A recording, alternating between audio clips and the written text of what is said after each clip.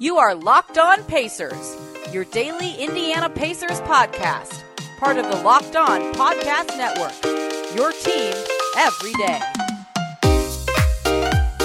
Welcome in and happy Friday, everybody, to another edition of the Locked On Pacers podcast, where we, of course, talk about the Indiana Pacers. As always, my name's Tony East. I cover the team for Forbes and the West Side Community News. And joining me today to talk TJ McConnell, maybe even Carson Wentz, injuries, bad games, big homestand, so many things. Philly transplant, now Indy TV legend for CBS and Fox 59, Alexa Ross. Alexa, how's it going? I am so excited to be here. It's my first Indy podcast, so I'm happy to be doing it here with you. Yes, there we go. You got to break in somehow, so might as well be right here where you have to be on video nice and awkwardly for a podcast setting, right? Yeah, that's okay.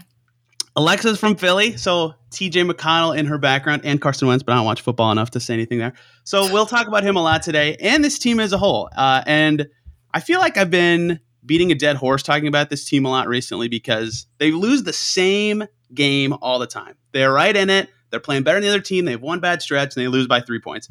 And I can only say that so many times, but there's always something going wrong with a team that's losing this many close games. And I'm curious what you've kind of seen from this Pacers team recently that keeps putting them in these situations where they just can't quite get over the hump. I will say we have to take a look at officiating at least during the Hawks game and the Lakers game.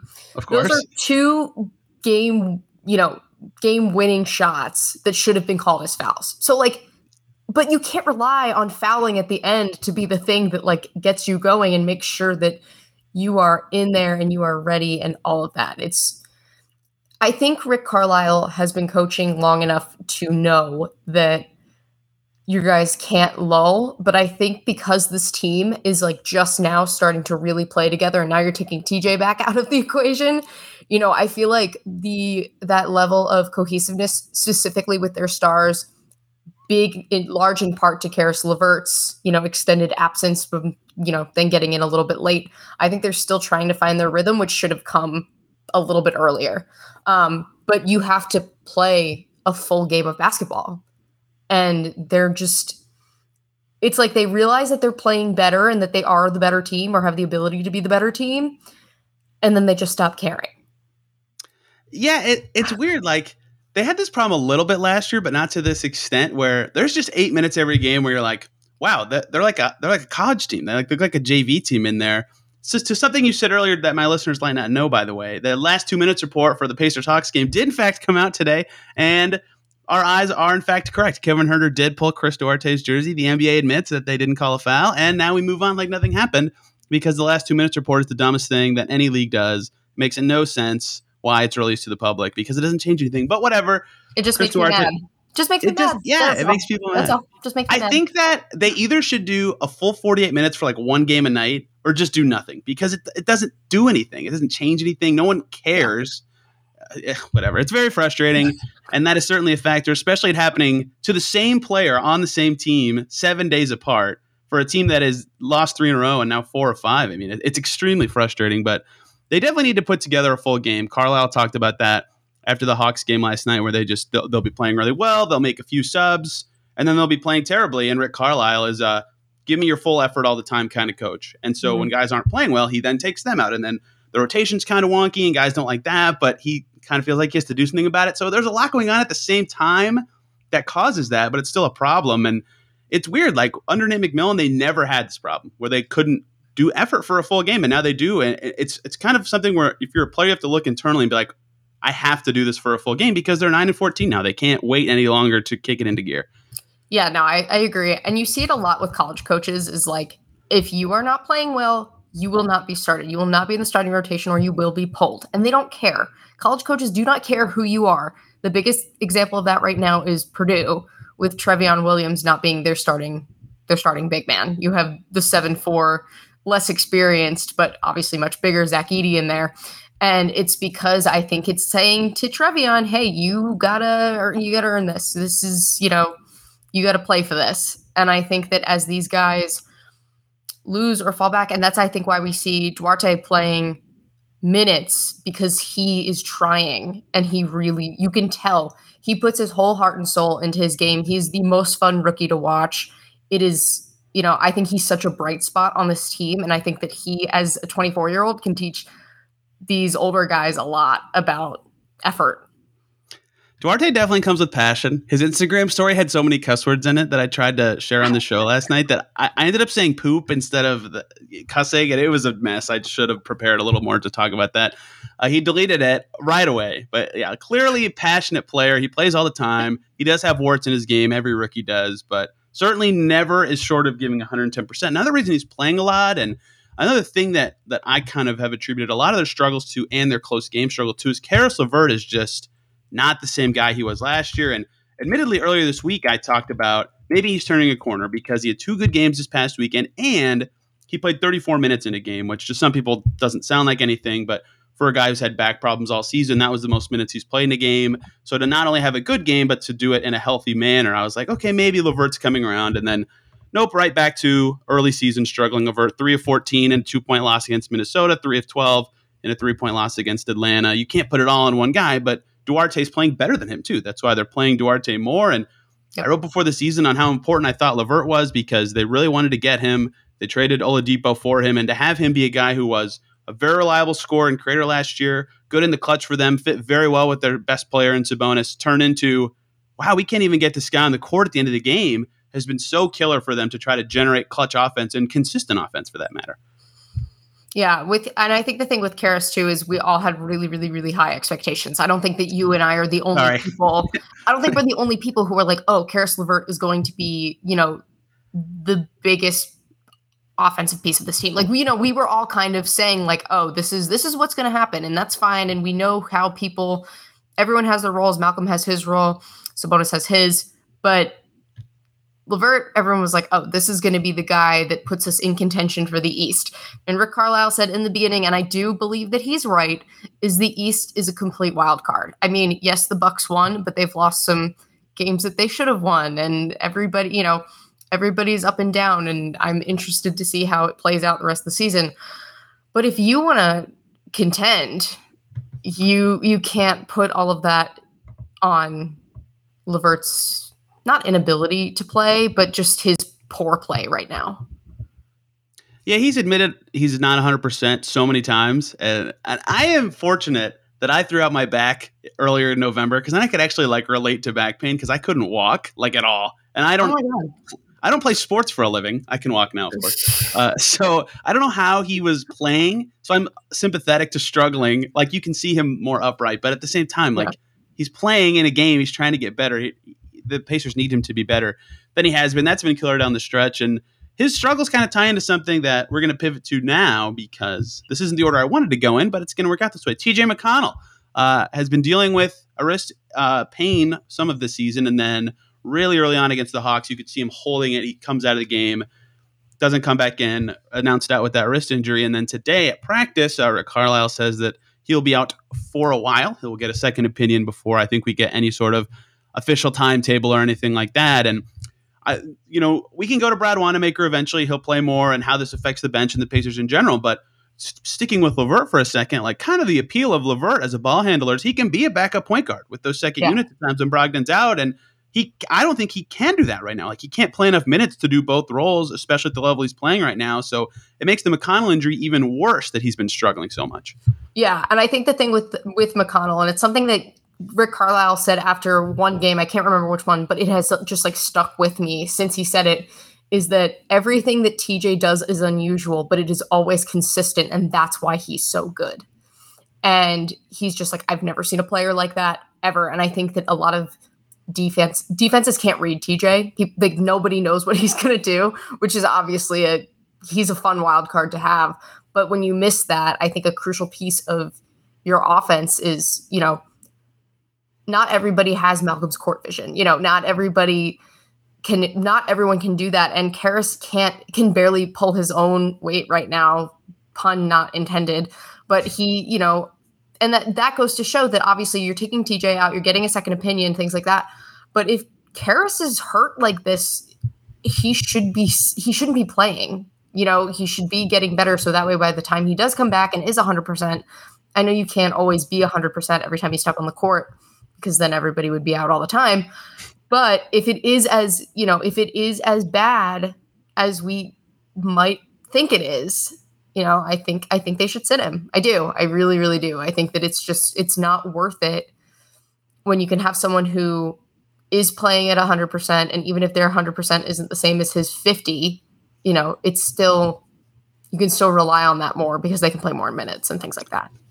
Yeah, tough line to toe. Totally understood why he wants to play, why they want him to recover by playing. But if he can't, he's been bad some games. It's just that simple. If you're playing a bad player 30 minutes, that's not helping you win. McConnell is out now, and that's a tough topic today because we were going to talk a lot about McConnell, and we still will.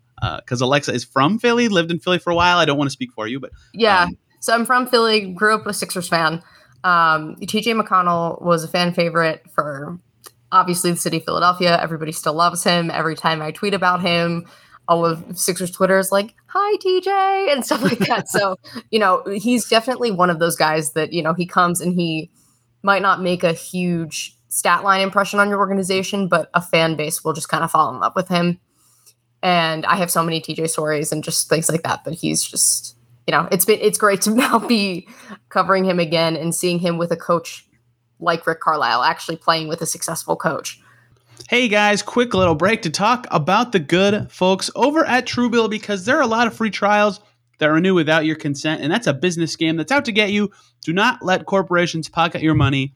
Download Truebill to take control of your subscriptions. Truebill is the new app that helps you identify and stop paying for subscriptions you don't need, want, or simply forgot about. On average, people save up to $720 per year with Truebill because companies make subscriptions hard to cancel. Truebill makes it super simple. Just link your accounts and Truebill will cancel your unwanted subscriptions in one tap. And they have a Truebill concierge that's there to help you cancel those subscriptions. That way you don't have to. They have over 2 million users and have helped them save over $100 million. Don't fall for subscription scams. Start canceling today at Truebill.com/LockedOnNBA. Go right now, Truebill.com/LockedOnNBA. It could save you thousands a year. Truebill.com/LockedOnNBA. I do love me some athlete stories. So we will definitely be talking more about TJ McConnell. But the story right now for the Pacers is he's out, and that's a big blow. He had a huge run when probably their best stretch of play this season was coincidentally his best stretch of play this season, right on that road trip when he had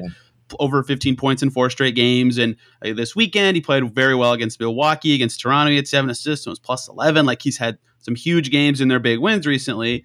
They will sorely miss him because their second unit right now, Duarte's been a part of it a little bit, but now that Justin Holiday's also out and Duarte starts, McConnell's doing all the creation for that group. They have no one who can get their own shot off the bounce. They're relying on someone else to set them up. And they mix and match a little more now, but he's become more important for that group. So without him, Brad Wanamaker has had quite a few down games this season because he tries to create for others, but he's not quite good enough at it. And Jeremy Lamb can create his own shot, but not really for others. It's hard to get the ball moving without him in that group. They'll have to mix and match a lot more and change the rotation up. They'll have to find unique ways to maximize Brad Wanamaker, who's been better as an off-ball guard. It's going to be really hard for Rick Carlisle to make the second unit as strong without him.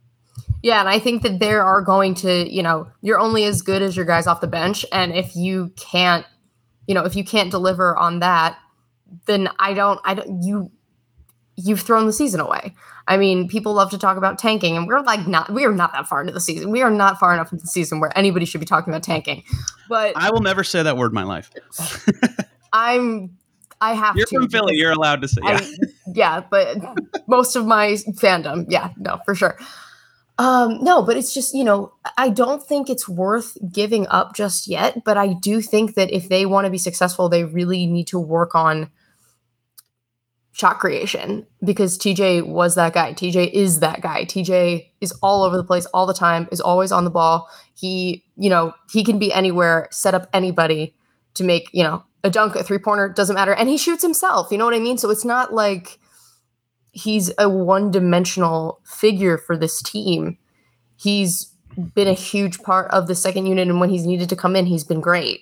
And I think that there needs to be someone who is reliably like that, and I don't even know who it would be, honestly. I don't know who would be that person. Brad Wanamaker is going to have to try to be. He's had a few games where incredibly he was a backup point guard. 4 assists against Toronto in Toronto, 4 assists against the Spurs, 6 assists 2 nights later against Portland. Like, that was his good stretch of contributing as a backup. And against Atlanta, with the game TJ got hurt on Wednesday, he actually played well that game. He had 7 points and 4 assists, and their bench wasn't embarrassing. That said, Trae Young sat for 11 minutes, and the Pacers did not win those minutes. That if they had TJ instead of Brad Wanamaker, maybe they win those minutes and then win the game. Who knows what his impact can kind of be as that switches. But yeah, he's going to have to be a lot better as a distributor and taking care of the ball in general. And he has had games where he can't do that very well. He loves to try these one-arm slinging passes, and they have not been super successful for him. So it's going to be on him, especially because they can't rely on LeVert as much. And unless they play Brogdon like 45 minutes a game, which for an injury-prone player on a 9-14 team, you don't want to do that either. They're gonna have to just do the linear thing and say, okay, our third string guy is now our second string guy, and just hope that it works out. That's how I think, at least. Rick Carlisle's smarter than me, but that's just kind of what I feel like they're gonna do, because they're kind of stuck. They have a lot of injuries at the same time right now. Yeah, no, I agree. That's probably what they're gonna do. I just mean that Brad Wanamaker, I just don't think he has the spark, the it factor, nor the talent to do that. And if he wants to get there, they need to work on that. I mean, he needs to work on shorter passes. He needs to, because he is a terrible passer. He's such a bad passer. Simple passes. Yeah. Be a little bit closer. Yeah. It's fine. It's not that hard. But you can't just lob it every single time you have the ball. That's just not how it works. But no, I think that he's going to be what Rick Carlisle needs to focus on in practice and really fine tune him to make sure that he can come in, because, God forbid somebody else gets hurt and then he has to move all the way up, We'll pivot to more broad topics momentarily, but we're already talking about TJ McConnell. I would like your favorite and least favorite TJ McConnell story from Philly. And if you can't think of a least favorite, then just give me 2 cool ones. Okay, so Jess Camerato was the Sixers sideline reporter for a while. When I was interning at formerly Comcast Sportsnet, now NBC Sports Philadelphia, I shadowed her for a couple of games, just got to be with her, got to be on press row and watch her pre-show hits and all that stuff. It was great. It was a lot of fun. So TJ, we did pregame interviews. TJ was always just kind of hanging out and, making sure everybody was good and ready to go and things like that. And Brett Brown calls for the pregame meeting and just gets all the reporters out. And TJ McConnell and Nick Stauskas start singing "Closing Time," time for us to go now. And they're swaying, and I'm just like, what is this? What just happened?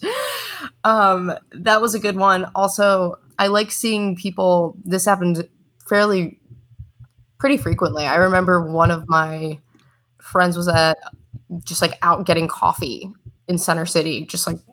We have a Center City campus at Temple, and our capstone was there. And somebody was like, "Oh, that's Joel Embiid. Who's that guy with him?" And it was TJ. But because TJ's so unassuming looking, you don't think that he's an NBA guy. Yeah. So people are just like, oh, maybe that's his agent. That's his agent. And I just sat there and laughed because I was just like, I'm not saying a word. I'm not contributing to this. And I just watched them try and figure out who that was until one of my guy friends was like, guys, it's TJ McConnell. Come on. It's just and the story of his life, I feel like. I feel like he could definitely see our eyes on him and stuff. But it was just wild. I mean, it was probably funnier because he's with Embiid, who's absolutely enormous. Yeah. It's something, you understand this as somebody who is near NBA players all the time. You don't realize how small you are until you're standing next to the tallest guy on a team. I have never felt smaller in my life than standing next to Joel Embiid. Never. Very few people make me feel really small in the NBA these days. Torrey Craig isn't even that tall, but he's one of the guys. Maybe it's just because I didn't think he was tall, but when he walked past me, I was like, dude, he's huge. I forget who was with me. There was other reporters there. I was at a practice. And I was like, what? Torrey Craig is enormous. What the heck? There's just the most random people make you feel so small. TJ McConnell and I are the exact same height. It's very refreshing, actually, to stand near him for me because I feel tall. There you go. So you could also be an unassuming NBA player if you no. I'm not that good at basketball, but that's okay. My favorite TJ McConnell moment since he joined the Pacers is actually not one I was technically involved in, but they mic'd him up for a game 2 years ago, his first game with the Pacers, and TJ Warren hit a three when TJ Warren was on. I think it was in the bubble, actually, when he was on his killer run. And McConnell jumps off the bench and he says, 3J scoring. I like to sound like his name. And he thought it was the funniest thing because the mic'd up thing gets him asking like half the bench, like, how funny was that? How funny was that? He thought it was the funniest thing ever. That's my favorite McConnell moment because that's what he does like all game. He just says the most absurd things and makes people laugh and smile. That's why he's the best teammate. All right, I have to do this part, but I can't contribute to this part. Carson Wentz is also here. He was in your time in Philly and a part of the team that was probably one of your most fun days of your life, I'm assuming, when they won the Super Bowl. Yeah. My Super Bowl story is interesting too, but we don't have to talk about this. This is an NBA podcast. I admittedly, like if I have a good football opinion, it'll be my first ever. So I'm not going to pretend like I know anything about how good he and the Colts are playing right now. But my listeners like football at the Colts. So do you have any great Carson Wentz stories? Do you have any Carson Wentz and TJ McConnell stories? I wish I had any. I wish I had any together. No, but my dad's an Eagles season ticket holder, so we have a lot of access to just kind of being around players and extended training camp invitations and things like that. So I remember his first training camp, and we were all just like, "Wow, he's going to be so good," and we were right. And then he gets hurt Super Bowl season, and Nick Foles wins the Super Bowl, and then everything falls apart in Philadelphia, which is very much not his fault. Management in Philadelphia is atrocious. The general manager should have been fired years ago. Like, there's no reason why this man should still be making personnel decisions. But I just, they traded away their MVP caliber quarterback. They fired their Super Bowl winning head coach. And that should tell you everything you need to know about what was going on there. So I'm happy he's back with Frank Reich. Reich is a great guy, a great coach. I love being around him. And I think that he's finally in a place where they appreciate him. He has a strong offensive line, so he's not going to get hurt the way he was. He has more time in the pocket. He's able to pass because he's a passer. He has a cannon for an arm. He can throw. You see him connect with Michael Pittman Jr. And to an extent, T.Y. Hilton. But it's night and day. I see flashes of 2017 Carson all the time. And it just goes to show, okay, well, it didn't work in Philadelphia, and it is working in Indy. It is working. And I credit that to Frank Reich just really making him comfortable in a place where he's supported and has the ability to play the way that he knows that he can. One more break here, guys. I got to tell you about the good folks over at Built Bar. This holiday season, grab the protein bar that tastes like a candy bar, or even better than a candy bar. That's Built Bar, filled with so much holiday goodness, rich with decadent flavor, covered in chocolate, and amazingly low in calories, sugar, net carbs, and fat. Yet high in protein, you get the best of both worlds. They're delicious and healthy. They have so many flavors, you'll have a hard time choosing. Raspberry, mint brownie, cherry, double chocolate, cookies and cream, peanut butter brownie, you name it. They've got it. They give you that extra fuel you need to bust down those mall doors and battle the holiday shoppers. Or if you're just standing in the endless shopping lines, Built Bar can give you that extra something to keep going. Because it's a season of peace and love, don't bring up your favorite Built Bar flavors at family parties. People are so passionate about their favorite flavor, they'll fight for it and things can get out of hand. Instead, just enjoy your favorites by yourself. Tell Santa to throw a few Built Bars in those stockings. Want a cozy cup with something warm? Here's a holiday secret. Try your Built Bars in a piping hot cup of cocoa and let me know your favorite beverage Built Bar flavor combination. Go to Built.com. Use the promo code LOCKED15 when you check out. You'll get 15% off your order. That promo code again is LOCKED15 for 15% off at Built.com. Admittedly, my Colts opinions are all like, I read other people who cover them talking about them, but like every time I feel like someone says, oh, I don't know if Carson Wentz had a good game.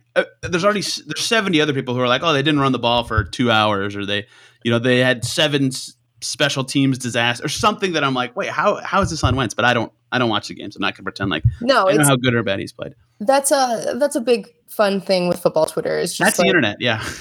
That's the internet. Yeah, you blame the player for something that's quite literally not in their control. Yeah, but you know how it goes. Yeah, I used to reply to everybody because I wanted to be like, yeah, I'm connecting with fans, and now I'm like, wow, people are jerks. Like, it's been very nice to separate from that aspect of life. I have to get back to the Pacers now. No more Philly stuff, Alexa. I'm sorry. That's fine. I can deal. So they're 9-14, and that's not That's pretty bad. They're 13th in the East, but that's not like so bad. It's only been a quarter of the season. That said, there's always good statistical studies that are like where you are after 20 games is typically pretty telling of how you're going to finish the season. Ironically, two teams that's not true for were the Pacers last year, who were like third in the East after 20 games, and the Mavs last year, where Carlisle's team last year was also 9-14 or 9-13, excuse me, early in the season. So it's not always true, but it's pretty true, right? So where do you feel on this team? Do you feel like they can still turn it around? How are you looking at the rest of their season outlook right now?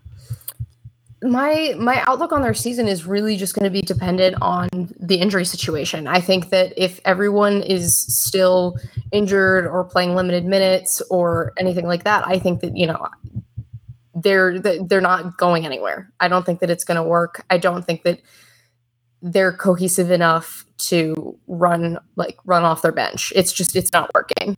And that's not, that's just something that happens when the same position goes down at different times over and over and over. Yep. Yeah. So, and that's just one of those things. But we're a quarter of the season in and they've shown flashes of being able to be great. They have lost really close games. They're not a bad basketball team by any means. They make dumb decisions and have had some calls not go their way and things like that. But I don't think that they're like a horrible basketball team. I think that they've gotten really unlucky and they've been in just bad situations. And those situations, obviously none of that is going to be, conducive to winning. So if if Karras gets back to be 100%, TJ comes back, just being able to, and I think they're still trying to be a cohesive unit, and you can't do that when people are all over the place injury wise. You can't. Yeah, it's kind of like they've had that problem for 2 years, and for a while I get a front office being like, we want to see the team healthy, like everybody does, the fans do too. But part of the problem is that they acquired all these injury-prone players, and then when one guy gets hurt, now another guy has to play more to fill that void, and then now that guy gets hurt. It might never happen. In fact, it probably won't ever happen.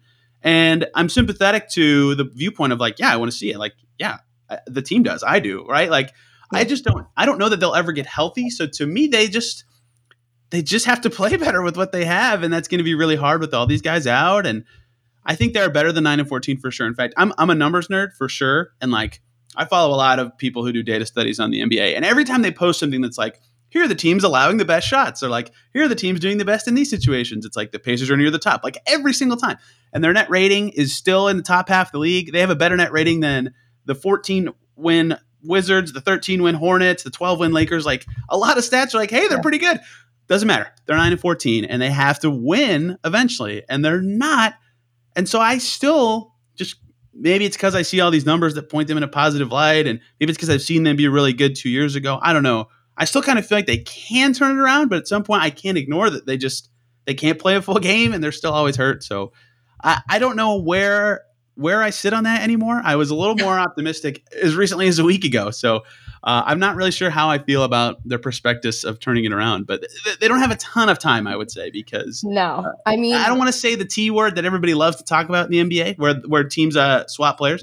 But eventually those rumors will swirl. And if you're still several games under 500, I mean, they'll be in all those rumors too. And then the season completely changes. Like if they don't start winning soon, all that stuff's going to come up too. So lots of their season still to play, but they got to turn it around pretty soon. You really hate T words. You really hate all T words that have to do with basketball. What was the other one I skipped? I can't remember. Tanking. Oh, yes, I do hate that one too. How did I forget? My gosh. Maybe it's just T words. I'll skip all the T words. You need to change your name then. Technicals. I don't like technicals now anymore. Yeah, but I don't like talking about them this early in the season either. So I think they can turn it around for several reasons. They haven't, right? So why do I think that? I don't know, but I still do. I agree with you, though. They're not a bad basketball team. You see people on Twitter who are just like, the Pacers are so bad. The Pacers are so bad. Da, da, da, da. They're not a bad team. They're disappointing. That's disappointing when you know that you can win and you lose. That's textbook disappointment. It doesn't mean you're a bad basketball team. That doesn't mean that you don't know how to play the game. You don't have players who can make big plays in big moments. But you can't let anything lull. because if you let anything lull, then, someone's going to go on a run. And that's how they've been losing, is just letting runs happen. And not just like little runs, like 10 plus point runs.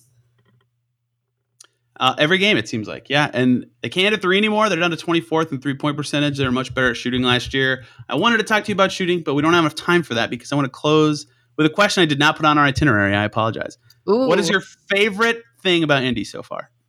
Sports or non-sports? The sports are for sure. Just being here in this town and just seeing how people love what's going on. And, I think that the thing that I'm happiest about, though, is just like it's a fun city. There's, there are little things to do if you you go out and you find them. And it's been fun to, try new restaurants and go to new bars and things like that and meet new people. And because I came in with no expectations, I've definitely been pleasantly surprised. That's good. Everyone who moves here has fun, which is good. I feel like Indy's rep is not high enough in other cities, but I'm definitely biased because I've lived here for so long now. Alexa, where can people follow you? All your stuff, your news reports, all the good stuff. Even though you are more popular than me, so me asking you to say that is that's not true. You have more Twitter followers than me. You can find me at Alexa Ross TV on Twitter. You can see that right there. If you are watching this. You can find me on Instagram, Alexa Ross ___ terrible. And you can watch me on CBS 4, Fox 59. Just check it out. Everybody do that. Alexa was just at Purdue basketball, a college basketball team that I actually enjoy watching for once. That's very rare. This podcast, of course, on Twitter at Locked On Pacers and me at TEastNBA. Hope you guys enjoy the Heat game tonight. They've already played once. I didn't want to talk too much about them. Next Monday, we're recapping Pacers weekend of action, which is just this game in Miami. Hopefully they can get a win against the Jimmy Butler-less, Bam Adebayo-less Heat. That is a lot of words to say about a team without players. Break it all down on Monday and more. Thank you guys for listening and have a great week.